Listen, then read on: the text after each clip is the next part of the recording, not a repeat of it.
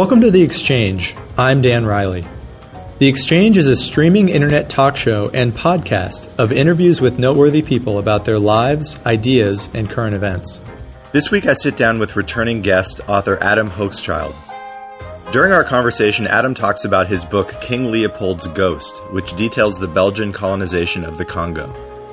In talking about the book, we discuss the individuals who publicized the genocide that resulted from the colonization, and how the murder of roughly 10 million Africans was virtually unknown to public consciousness until the past few decades.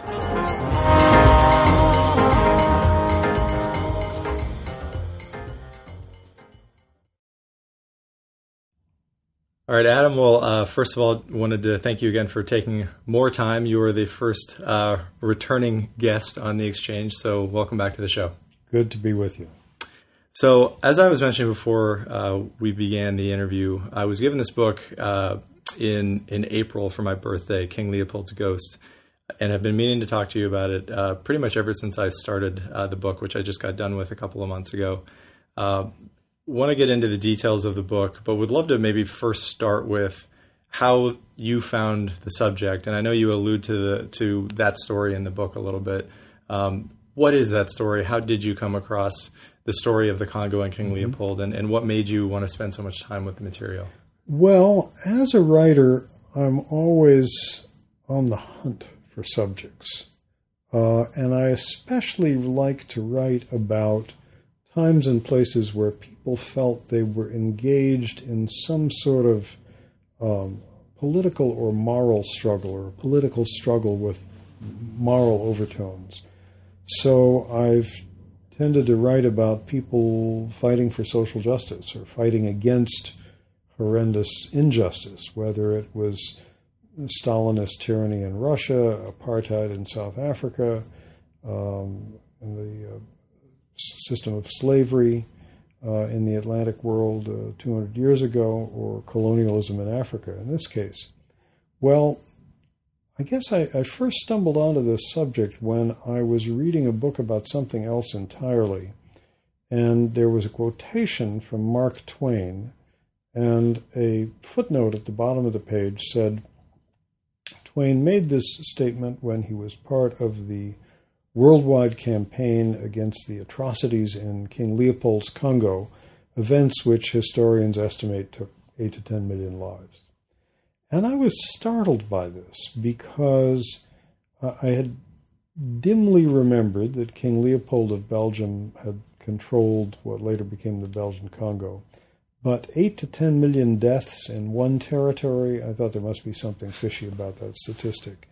And I was sort of surprised I hadn't heard anything about this because I'd been to Africa half a dozen times as a journalist. At the moment that I was reading this, I was actually finishing another book that had to do with Africa, with South Africa, where I spent a lot of time. So the next time I had a chance to go to the library, I began looking at general histories of Africa.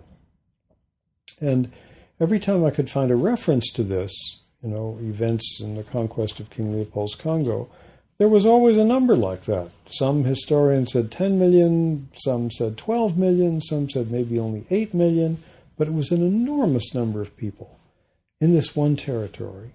And nobody said very much about it in these big History of Africa books. In fact, I found one book, which I still had from college, a very well-known book in its era, Hannah Arendt's The Origins of Totalitarianism, who mentions the events in King Leopold's Congo, uses a figure of 13 million deaths, and mentions it only in a footnote. So I thought, okay, what happened in this place? Why don't I know more about it when I think of myself sort of as a specialist in human rights issues with some knowledge of Africa? And I started reading, and I found this extraordinary collection of characters. If you were a novelist and you made up people like this, nobody would believe you. A shrewd, brilliant, totally amoral, immensely greedy king, eager to get a personally owned colony, which he succeeded in doing, and an array of other people men, women, black, white, African, American, European, who did their best to blow the whistle and expose to the world what was happening in this place and why so many people were being killed through a forced labor system.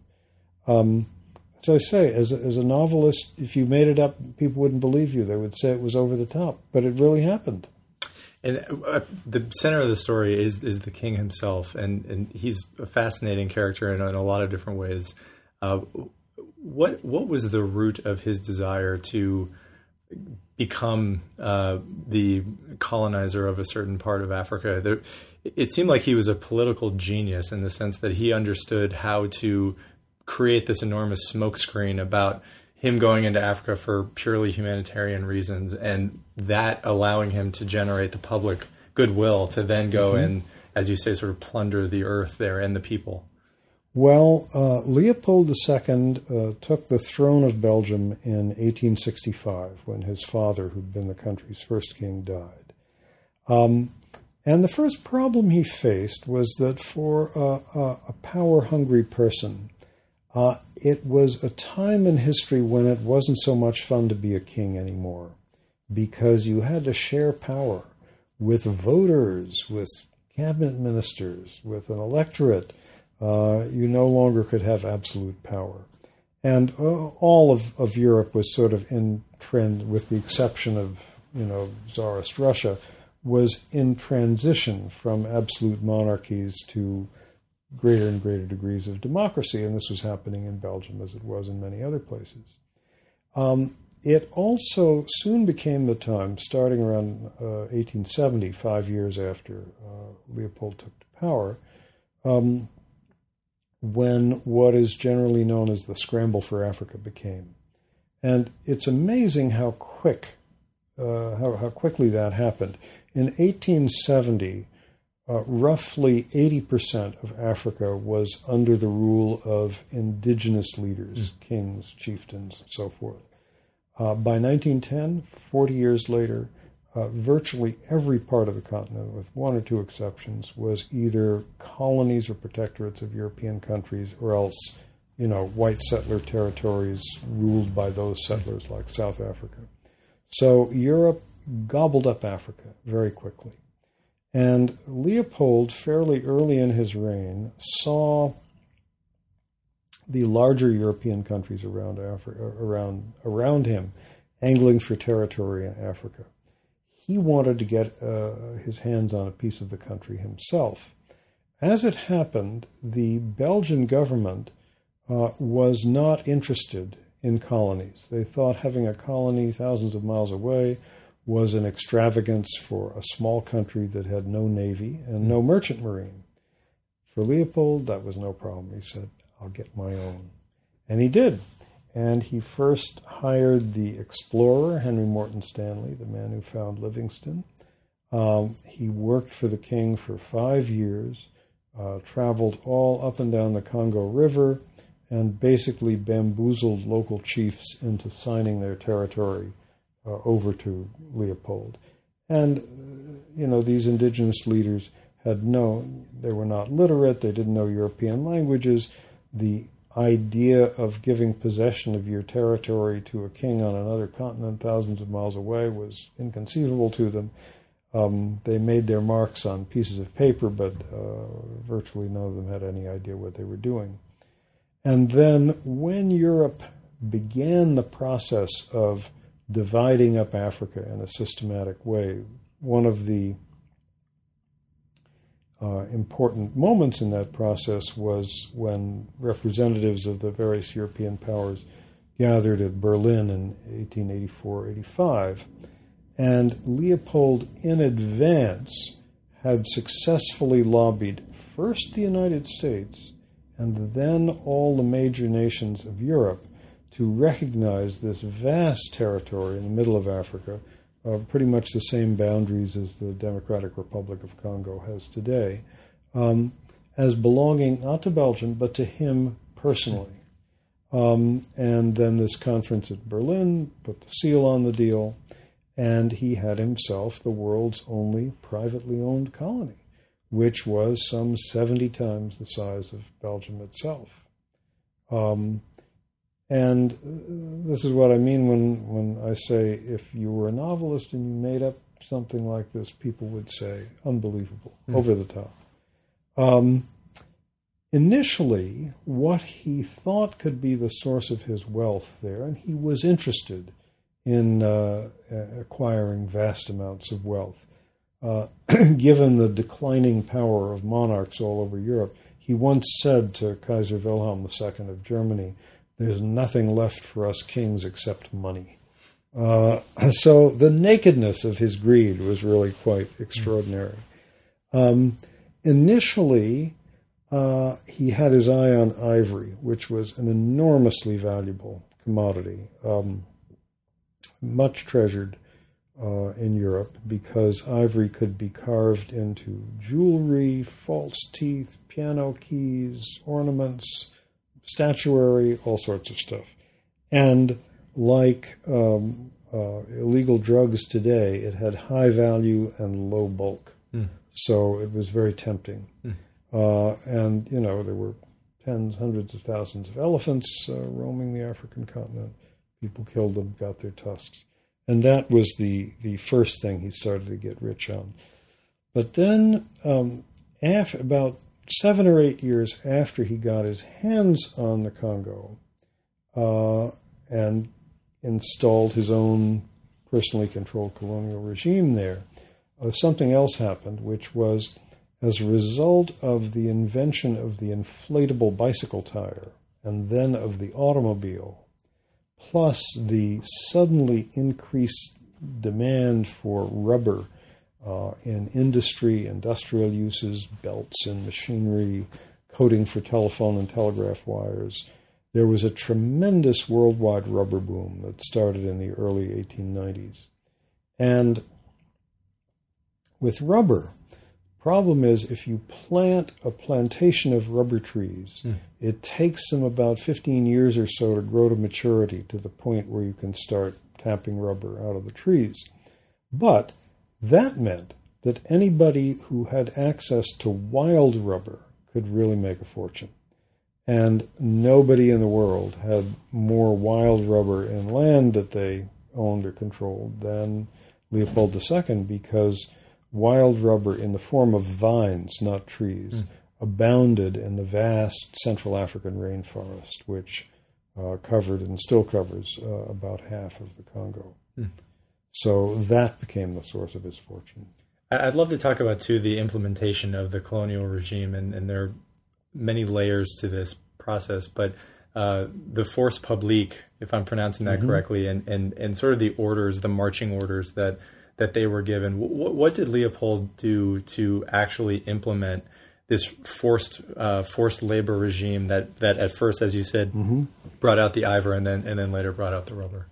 Well, one of the problems with gathering rubber, and these were rubber vines, as I said, which twine around palm trees or other trees way up high to where they can get some sunlight, is that these are scattered throughout the rainforest. You might not have more than 1 or 2 per acre.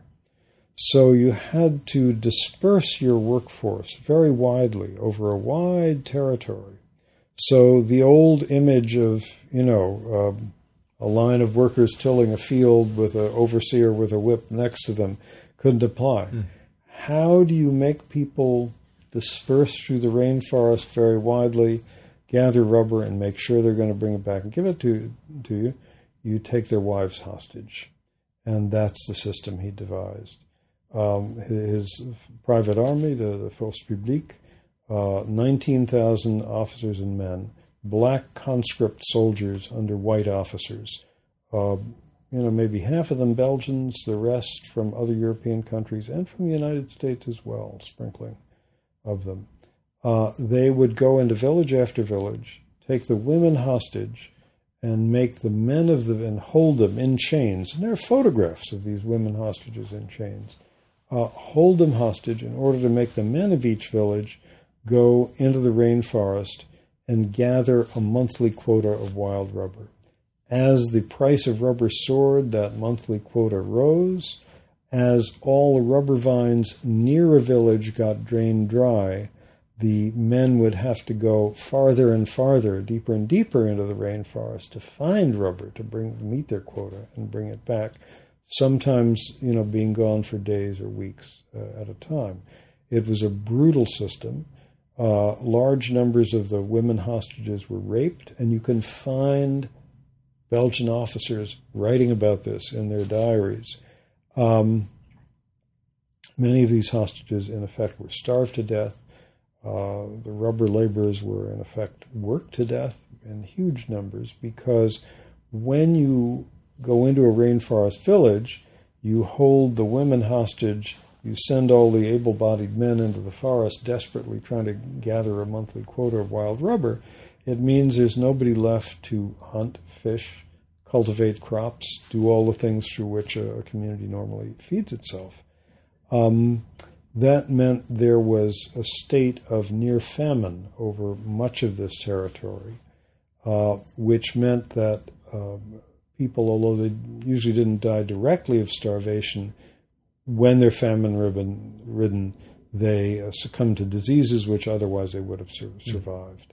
In addition, because of this draconian forced labor regime, hundreds of thousands of Congolese ran away to avoid it, but the only place they had to go was deep in the rainforest where there was little food, no shelter, and they died. Plus, tens of thousands of them took part in armed uprisings against the regime, but these were all beaten down and suppressed because the Africans, if they had any kind of weaponry at all, it was usually primitive muskets left over from the days of slave trading, whereas Leopold's private army had repeating rifles, machine guns, small cannon, steamboats, which allowed them to travel around quickly. And these uprisings were all suppressed. So from all of these causes, starvation, exposure, disease associated with this, plus when you have large population movements, lots of people coming into a territory who weren't there before, it brings in diseases that, people had no immunities to. The best demographic estimates are that between about 1880 and 1920, the population of the Congo was slashed roughly in half. Nobody is completely sure what that population was because, there was no census. But, again, it's a matter of estimates. Many demographers estimate that the population over that 40-year period was cut from somewhere around 20 million people to somewhere around 10 million people. You have images in your book of some people that have been brutalized during that process of hands being cut off, legs being cut off, feet being cut off, certain uses of force to keep people in line. And there's a part in your book where you paint the picture of I believe is an Englishman, E.D. Morel, who is keeping track of the incoming and outgoing supplies, what's coming back from the Congo, what's going to the Congo. And that's sort of the first segue into the larger sort of resistance movement against King Leopold and against the regime that was taking place there. Who was E.D. Morel, and what was it about him? He's sort of an inexplicable character because he devotes almost his entire life to this cause. Yeah. What did you find? How did you find him, and describe him as a man? Well, it was an extraordinary man, an extraordinary episode. And again, I'm baffled why there haven't been 1,000 people who've written books about this. Here's what happened. By the late 1890s, Leopold was starting to make a big fortune in rubber because there was a huge market for it in Europe and North America as industry grew. And, he had the world's major source of easily accessible wild rubber. There was a British shipping line that had the monopoly on cargo traffic between the Congo and Belgium. The Elder Dempster Company of Liverpool. They needed somebody to go over to the Belgian port of Antwerp across the English Channel every couple of weeks to supervise the loading and unloading of their ships coming in. And there was a young guy on their staff, Edmund Dean Morel, who was around 25 at the time he started doing this in the late 1890s, who was perfect for the job because he spoke French well. So they sent him over to Antwerp every couple of weeks. And Morel, on the docks of Antwerp, began to notice something, which was that when his company's ships arrived from the Congo, they were filled to the hatch covers with these very valuable cargoes of rubber and ivory. And he knew how labor-intensive gathering wild rubber was. But when they turned around and sailed back to Africa, they didn't carry anything in exchange. No trading goods, no merchandise. Most of the cargo was soldiers, firearms, and ammunition. And he put two and two together and realized he was seeing evidence of some kind of forced labor system thousands of miles away. He didn't know what it was exactly, but this stuff was being taken by force. Contrary to the public view of what was going on in the Congo. Right. The public view, there thousands of other people had stood on that dock or worked on it at Antwerp and never given a moment's thought to this. And Leopold was extremely good at burnishing his public image as a philanthropist, a humanitarian, a man who'd gotten involved in Africa in order to spread Christianity and bring missionaries and help the Africans better themselves. And he was a very good self-promoter. Covered all his business doings with a kind of philanthropic veneer. Today's tobacco companies could learn a few things about public relations from him. But Morel noticed this strange thing of the ships bringing in all this wealth and not taking back anything in exchange. He saw what it meant. He went to the head of the shipping line and said, there's something terrible going on here. I don't know how it works exactly, but there's clearly forced labor, slavery of some sort involved. We shouldn't be a party to it. The head of the shipping line, who didn't want to lose his best customer, told Morel to get lost. When that didn't work, he tried to promote him to another job in another country. When that didn't work, he tried to pay him some money to shut up. That didn't work. Morel quit his job, and in the space of several years, really made himself into the great British investigative journalist of his time. He was just filled with horror and rage at the thought that he had somehow been a part of this process of, extracting wealth by slave labor from the Congo. He wanted to know how it worked. He investigated it. As soon as he started publishing newspaper articles on the subject, as any investigative reporter finds, once somebody starts exposing something, then people who have evidence come forward because they think, here's somebody who's going to put what I know in front of the public. And there had been a small group of people who had been trying for several years to publicize what was going on there because they saw it. And these were foreign missionaries, Protestant missionaries. There were Catholic missionaries in the Congo as well, but they were really mobilized and manipulated totally by Leopold. In order to curry favor with other countries, Leopold had allowed several hundred Protestants, Americans, British, and Swedish, to operate in the Congo. And these were the folks who were sort of independent from the regime, who'd gone to Africa hoping to save souls and spread Christianity and so on. Suddenly they found themselves in the middle of this horror show, a slave labor system. Several of them had been publishing material in church magazines and missionary newsletters and so on, but nobody paid much attention to this. Suddenly they saw in Morel somebody who could get their information onto the world's front pages. Morel was a magnificent journalist. He wrote well, he knew how to charm newspaper editors, and the missionaries began feeding him information, and they began feeding him photographs. And in the space of a few years, he made this into forced labor in King Leopold's Congo into what was really the first great international human rights scandal of the 20th century. In the decade between 1900 and 1910, thousands and thousands of newspaper articles on the subject. In your view, is that really the first domino to fall that led to King Leopold eventually granting the Congo to Belgium itself? What were the next major steps? The relationship with his Irish friend Robert Casement or Roger Casement.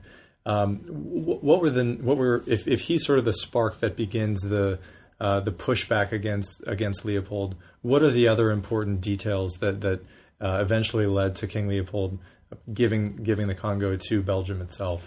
Well, there were a number of people who were working to expose this slave labor system. I mentioned the missionaries who had been speaking about this, but nobody had been paying very much attention until Morel, who really knew how to work the press, came along. But there had been missionaries giving speeches and even illustrated lectures with slides and so forth in England, Scotland, and Sweden. And Morel was able to take their information to a much wider audience, created enough of a fuss in England so that the British government asked its consul in the Congo, an Irishman named, because Ireland was then part of the British Empire, an Irishman named Roger Casement, to make an investigation. What were these charges of forced labor system? And Britain, being sort of the reigning superpower of the time, very much like the United States today, sort of thought it was its business to look into improper activities by countries elsewhere in the world. Well, in Roger Casement, the British consul in the Congo, the British government had, although they absolutely did not realize it, somebody who was really a passionate human rights activist who took this assignment very seriously, spent 3 months traveling up and down the Congo River on a steamboat, gathering information, sworn statements, depositions from people, wrote an excoriating report, which was then released and added fuel to the fire. And for several more years, the campaign continued. Morel came to the United States. He mobilized Mark Twain to start giving speeches on the subject. Mark Twain and Booker T. Washington appeared together speaking about this. Twain went to the White House to lobby Theodore Roosevelt to do something. And what the Congo reformers, as they were called, felt was this. They, like most Europeans and Americans of their time, didn't question the idea of colonialism. And Morel, indeed, felt that British colonialism was fine. It was other people's colonialism that was the problem. But they felt that the root of the problem was here was the king who had this territory all to himself, and that if he could be forced to give it up, turn it over to Belgium so it could become a Belgian colony, things would be much better and the abuses would stop. They were wrong about that, but this is what they pushed for. And finally, in 1908, having made already a profit of equal to well over $1 billion in today's American dollars from this territory, Leopold finally gave in to the pressure and turned the Congo over to Belgium. Although, actually, what he did was he sold the Congo to Belgium. He said to the Belgian government, all right, you can have my Congo, but you're going to have to pay me for it in installments over time. And then, actually, he died the next year at the age of 73, I believe.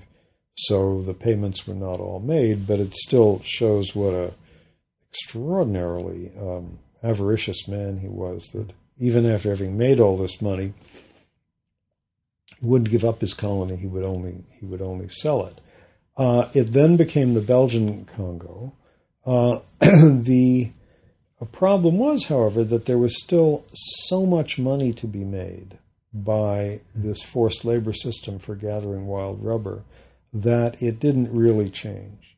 In addition, the other European countries who had rubber-bearing portions of the Central African rainforest, Germany, which had the Cameroons, France, which had the so-called French Congo across the river from Leopold's Congo, Portugal, which had a lot of this land in northern Angola, once they had seen how profitable this forced labor system was that Leopold had devised, adopted exactly the same system. So even though Leopold's Congo got singled out, the death rate was equally high in all of these other territories. It really began to change only in the early 1920s when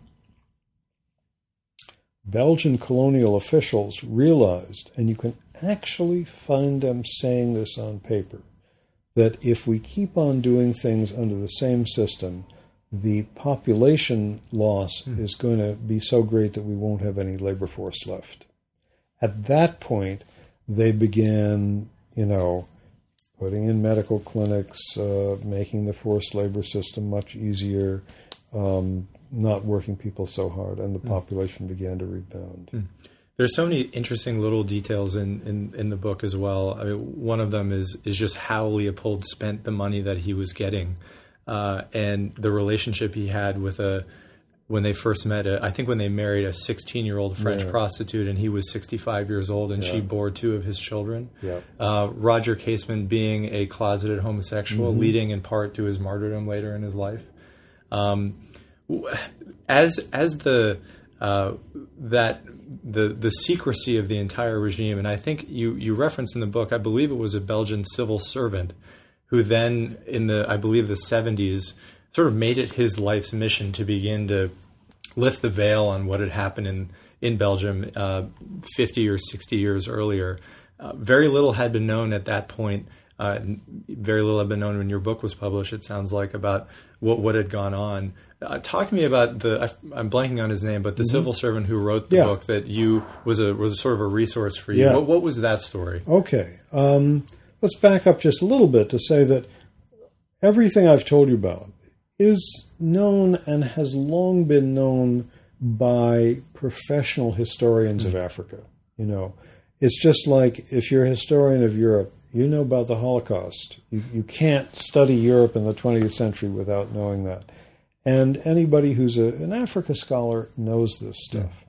But it wasn't part of well-known public history.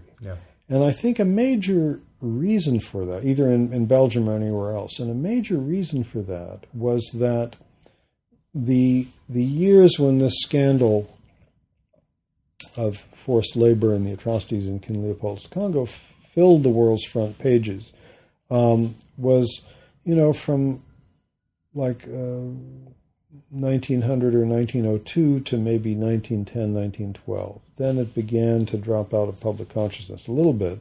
And then in 1914, when the First World War began, suddenly Belgium was the victim because poor, innocent little Belgium was invaded by big bad Germany. And indeed, the Germans were very nasty invaders and treated Belgium very badly.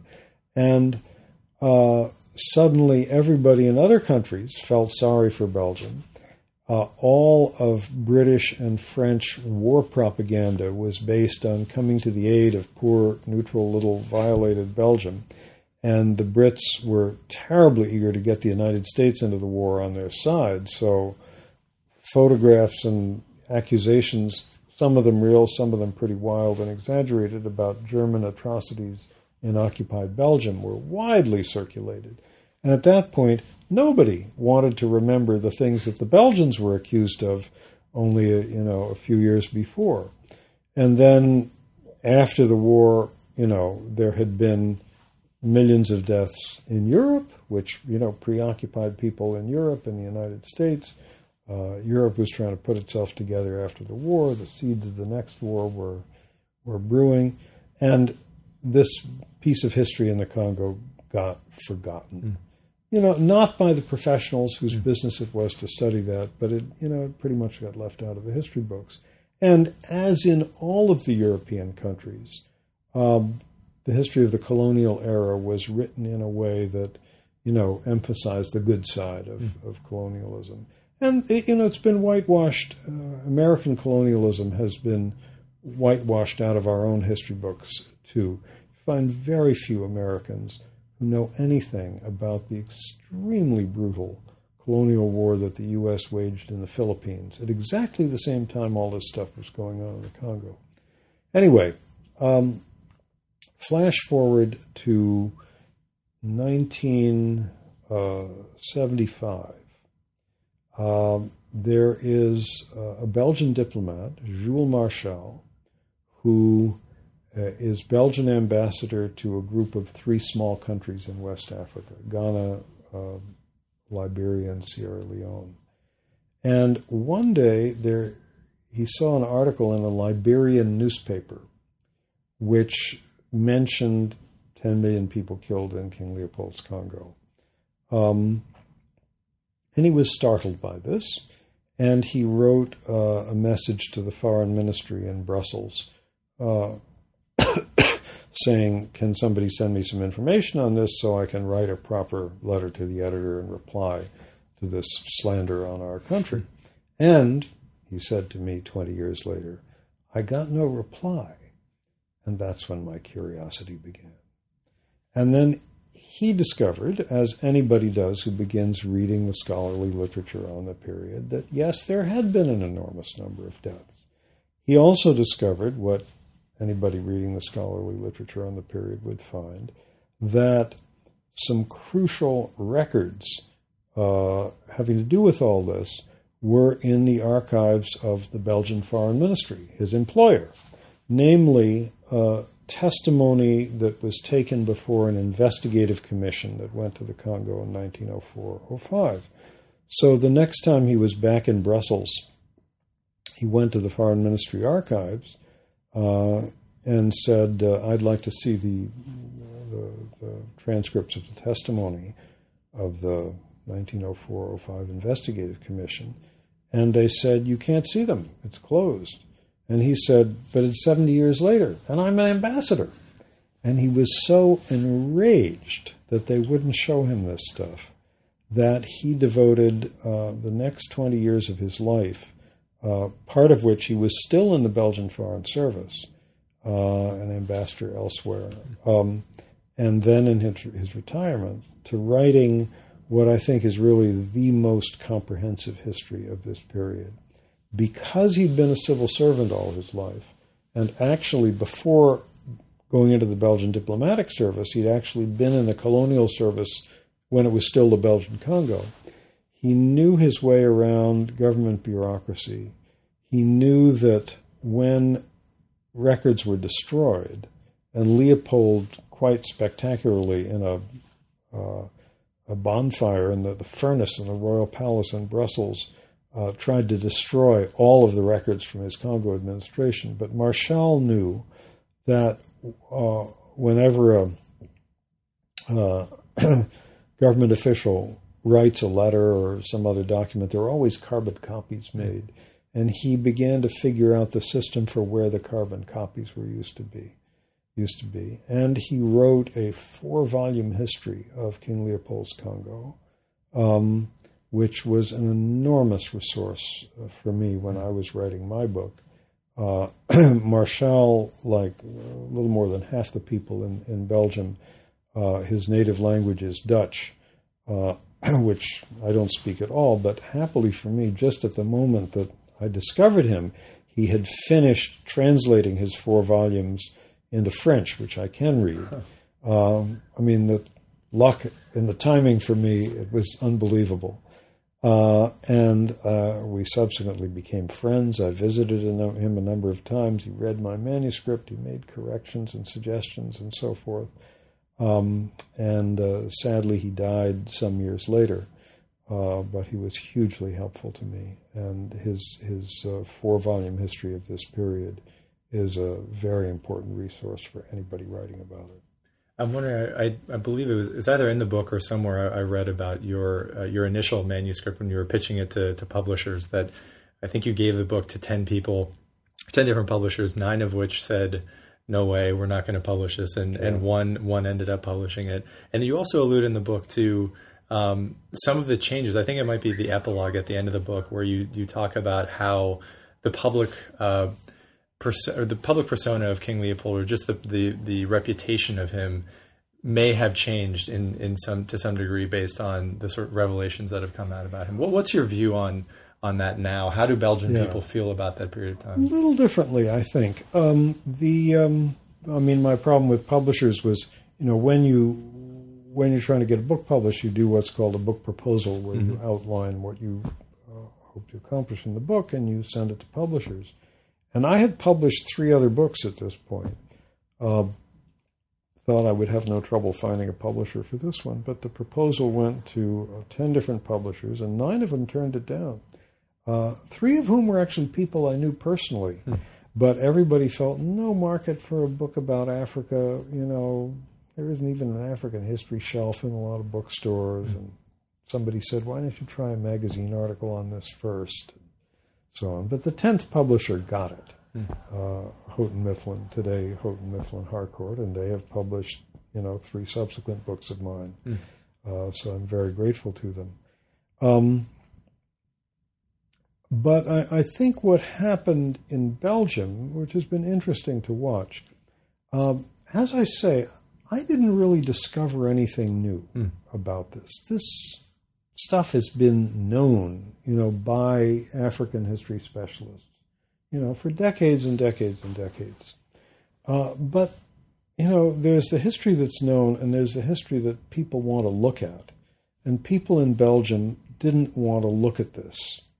And Marchal, who published this 4-volume history of King Leopold's Congo, first in his native Dutch, then in French, the 2 principal languages in Belgium, he had, at the point that I met him, his books had never been reviewed in a single Belgian newspaper, magazine, or academic journal. Admittedly, they were not easy reading, but still, it was remarkable to me. But there's a peculiar way that isn't really fair in which being from the world's current superpower, the United States, lets your voice carry a little farther. And I think the fact that King Leopold's Ghost was written by an American meant that people paid attention to it in the way that they wouldn't have if exactly the same book had been written by an Albanian or a Hungarian or a Belgian. So my book did get a lot of attention when it came out. It became the #1 bestseller in both languages in Belgium. And I always tried, when I went there on my book tour, to draw attention to Marchal and say, you've got somebody here who knows much more about all this than I do. And there are a couple of other historians in Belgium, 2 of whom had been very helpful to me in the course of writing the book, that I was able to refer people to. And then TV crews began coming in interviewing Marchal.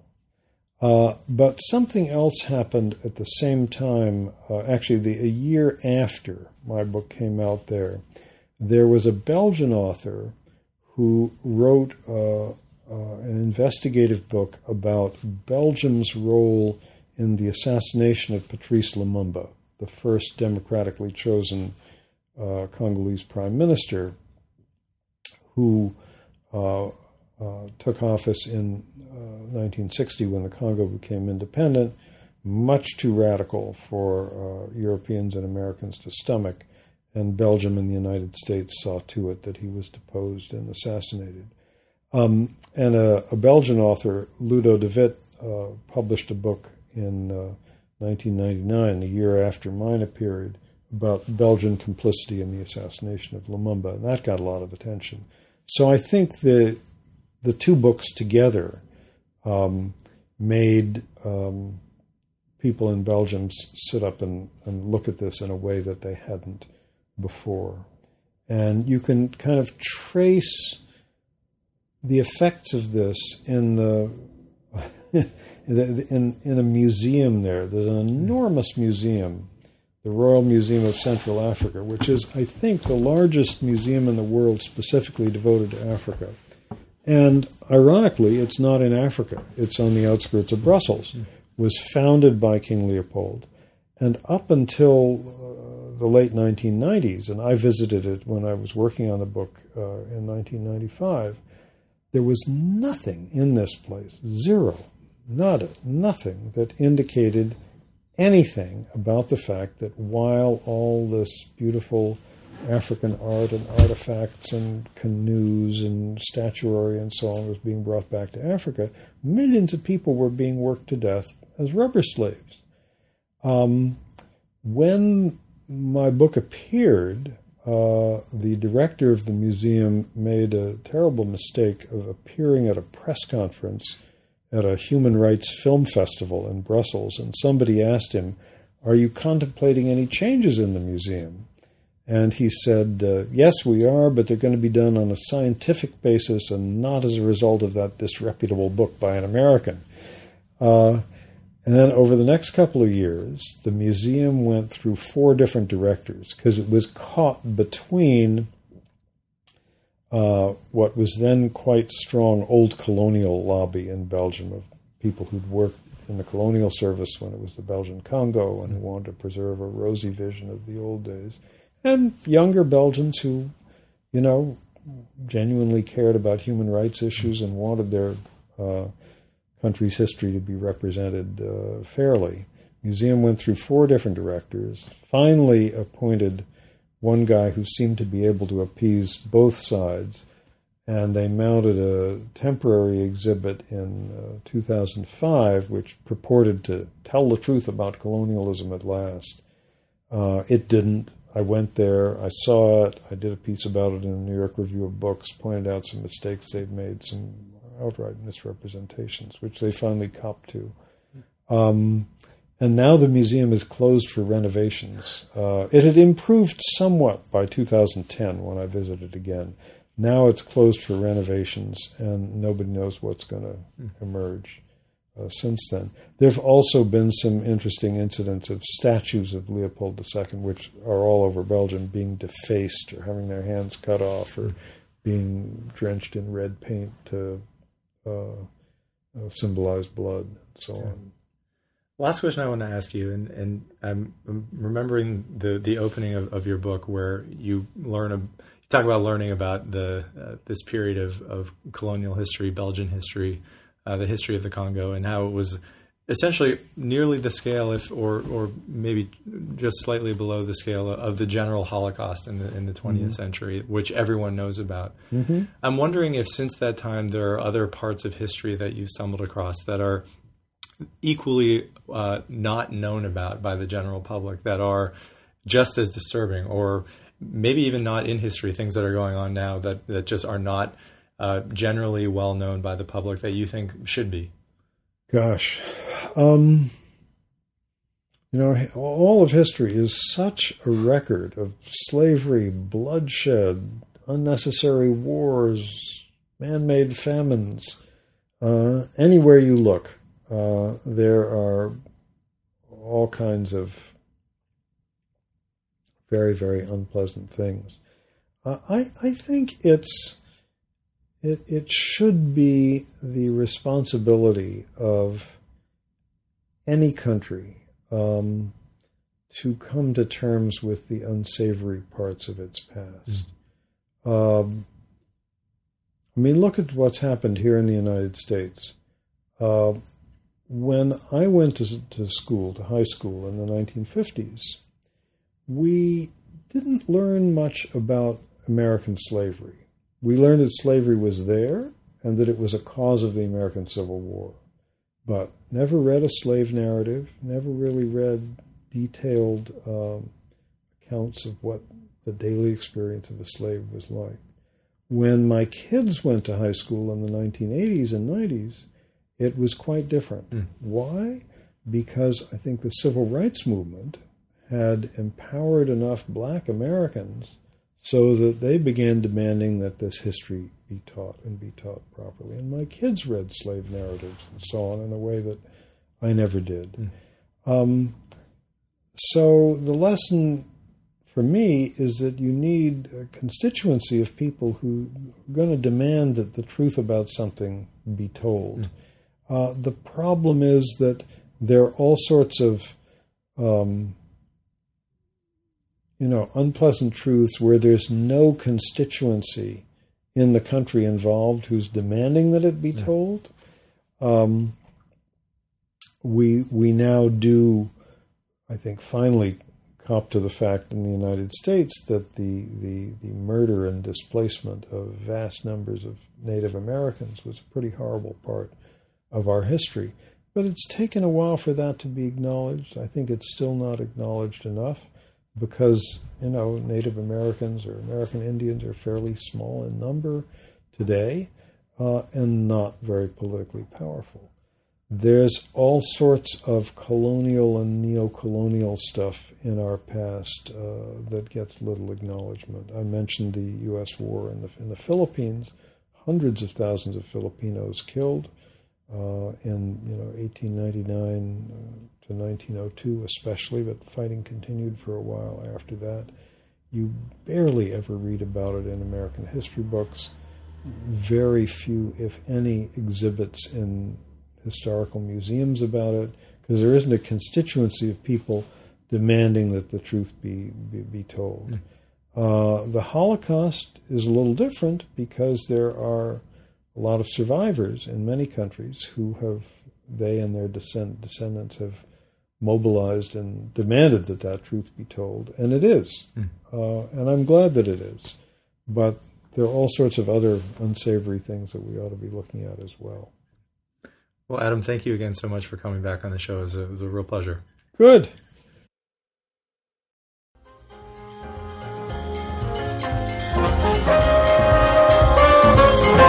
Thanks for listening. If you're interested in learning more about The Exchange, want to listen to episodes online, or would like to reach out to the show, feel free to visit the show's website at theexchangeshow.com.